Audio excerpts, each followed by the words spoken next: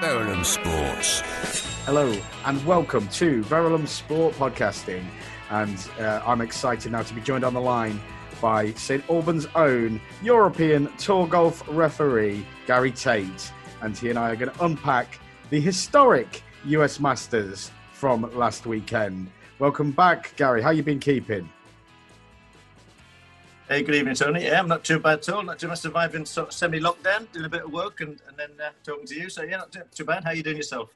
Well, as I was saying to you, Gary, the world gets weirder by the day, it feels to me at the moment. But I count my little blessings. I appreciate my little lot in life and just keep plodding on as best as you can, really. But there we go. I tell you a man who wasn't plodding along at the weekend, though, and that was Dustin Johnson. 20 under par. First time anybody's shot 20 under par at the US Masters. His second major. He really is a mega talent, isn't he? Just put it into context, his achievements at this weekend's Masters.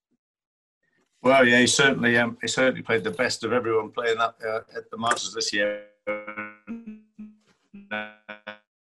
And he basically left everyone behind. He played superbly, and his scoring was tremendous. I mean, 20 under par, winning total was as a record for the Masters, or level par if you're Bryson DeChambeau. Yeah, indeed. Who thought it was a par 67, but we'll maybe come on to that later. But no, he blitzed it. He played the best all week, and he was probably one of the most deserved winners for a long, long time. He led from the front, and he was sheer quality.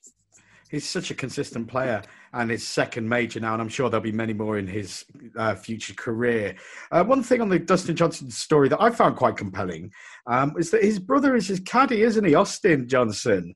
And they've been caddying together since 2013. And since then, as a team, obviously Johnson, following the instructions and actually performing it, but, give the caddies their dues. They've won 17 tournaments as a tandem.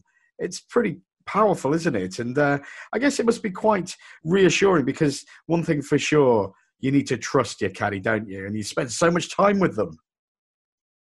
Well, yeah, but it was noticeable to see when the victory was in the bag how emotional it was and how incredible the embrace was between the brothers. And I mean, bearing in mind, if you caddy professionally, you get 10% of your boss's winnings. So not only has he been good to have his brother on the bag for emotional support, but it's been good for Austin's bank balance as well. He's a good time. But no, they're a good double act.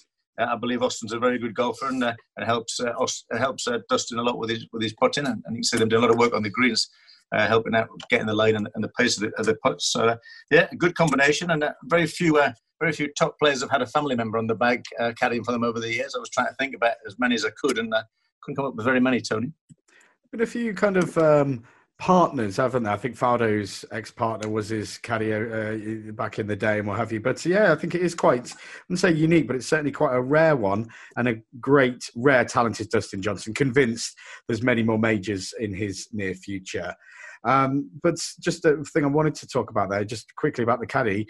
I remember when Tiger was in his pomp, that Steve Williams, the New Zealand caddy, was technically New Zealand's most wealthy sports person for about the best part of a decade. So, yes, it's an interesting one. But focusing back now to this Masters, you mentioned the man, the scientist. Yeah, go ahead. You mentioned the scientist. Yes, it was a good pub quiz. Yeah, it's a fact. As you say, 10% of Tiger's winnings is it's not to be sniffed at. Anyway, you mentioned there the scientist DeChambeau, so superior in the previous major that he won, and I don't know if it was tongue in cheek. He never seemed to get going, but claiming that par for him was 67. I don't think he will look back at that as one of his proudest statements or moments. Really, a tough tournament for him. Well, yeah, I mean, if you start off with that sort of comment, there's only one way from there, and that's down. And it's quite easy when you come from out of the pack to win a golf tournament, even a major, like you did at the US Open, in some respects. But now there's the pressure of expectancy on his shoulders, and it weighed heavy on them, and he didn't do the business. And he was very lucky to make the cut in the end. He struggled big time, and it was noticeable that he was probably having to try too hard to live up to this new superstar billing, and it didn't work out for him. He'll come back another day, and I think he will have learned a lot, maybe even about himself in this particular Masters. But we will watch this space. So many talented golfers at the moment, though. It really is an exciting time for the wonderful sport, isn't it?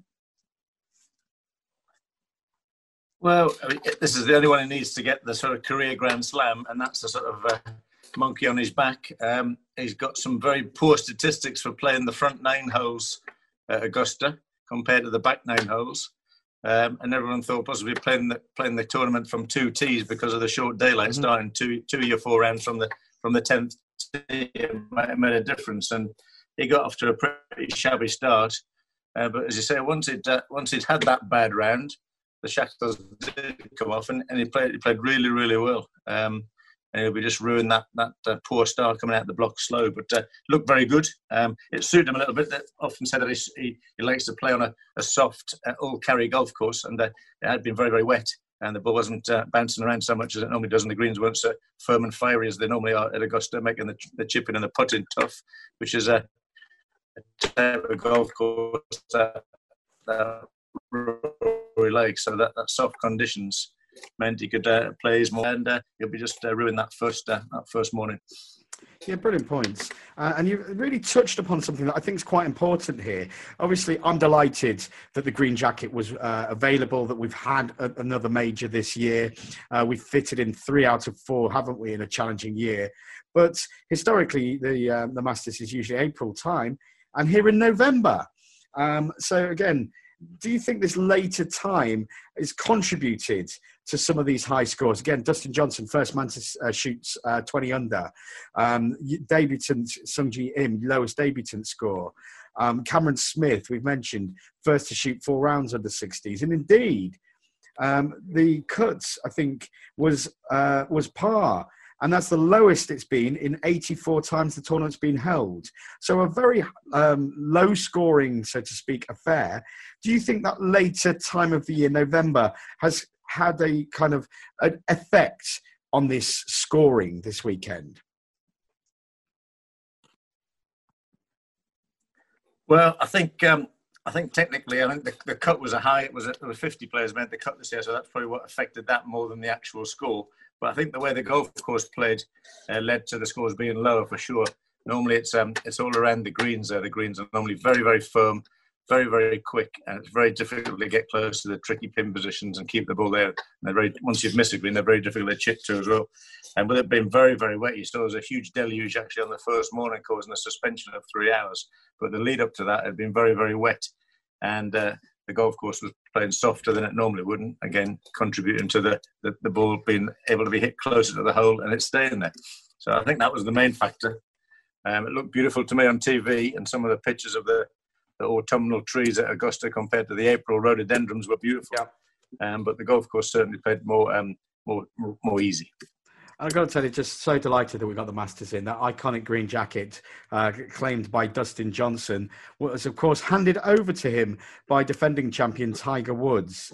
Tough 4 days for Tiger. Showed flashes, I think, of his perennial qualities. Finished 1 under, tied for 38th. Tiger will challenge again as he still seeks to get close to Nicklaus's record. But just briefly, Gary, your thoughts on Tiger Woods' efforts across the Masters weekends? Well, I think everyone was very impressed by his early form in the first few rounds, and he hadn't come into the tournament with form, but he was swinging the golf club lovely, and he looked very relaxed and looked at ease, and the putting stroke was working well. But I think as the week went on, he seemed to tire a little bit, and it makes you wonder whether he's got another major or any tournament without the preparation and practice in other tournaments. So it's a shame, but still, he looked very, very good to me. And I'm sure everyone on the leaderboard was very nervous when his name was on there for the first 2 days. You know what? I would say never rule out Tiger Woods. He's made a career and a life of turning things around. So watch this space. But as we said, Gary, it is such a rich array of global talent at the moment. It's just tough, isn't it, to get any major. But watch this space. A man who knows a thing or two about major winning is the oldest player ever to make the cut at the Masters. Credit to Bernard Langer. I'll tell you what, I love this stat, Gary. He's played at Augusta against a player born in 1901 and also a player born in 2001. So the 63-year-old Bernard Langer, twice winner, spans a century of opponents. Goodness me. Credit to him. He's had a great weekend. And the old boy still can swing, can't he? That's a quality stat, that is, Tony. I'm impressed with that one. That's very good. To make a note of that one. Yeah, that's good. That's amazing. I mean, he's been a multiple winner there. He even beat Mr. DeChambeau by a shot in the end as well. So that just goes to show you where the game's at, how it can be played by people of many different manners and eras and styles and personalities. So yeah, pretty impressive. Yeah, and to make the cut, I think he held a good long putt on Saturday to make the cut right on the mark. And then played again with DeChambeau and decided, I'll just beat you by one shot at 63 years old. Have it. And yeah, good for the game. Absolutely. And again, finishing 3 under, as you rightly say, ahead of the scientist, DeChambeau. So raising a glass to Mr. Bernard Lang, a real class act. Gary, what a must. It's been brilliant to chat through with you. I know we're locked down. I know it's challenging. Is there anything at all on the European Tour for us to give us a little beacon of hope? Or what's the kind of latest European Tour news? Yeah, the European Tour is still going strong. We're playing right the way through to the end of the year. We're playing our trade in South Africa at the minute. We've got what they call co-sanctioned events with the Sunshine Tour or the South African Tour over the next 3 weeks. At the minute, we're in Joburg, and then the next 2 tournaments will be in Leopard Creek and in Sun City. And then that will lead us to the fine part of the world that we often visit, and then to the UAE to do the European Tour race to Dubai. We'll end up in Dubai, funnily enough, with 2 tournaments on the Jumeirah Estates Fire and Earth Causes. So yeah, we're going right the way through to the 2nd week of December. Hey, excellent stuff. And always, Gary, I know lots of people are excited about golf. It's I think it's just continuing to entice us all with these big names and these eclectic array of talents. And I know that's applied, of course, in the European Tour. Can you just remind us of the best website to learn more about the European Tour action? Yeah, you can look at europeantour.com, or you can look at European Tour on Instagram or Facebook or Twitter. And you'll get all the live scores on the website, and you'll get all the news and information and event links on all those platforms. Hey, Tom and Gary, listen, it's always a pleasure to enjoy your company. You keep well, you keep safe. I look forward to enjoying the time with you again very soon. Have a good evening. Hey, thanks, Tony. All the very best.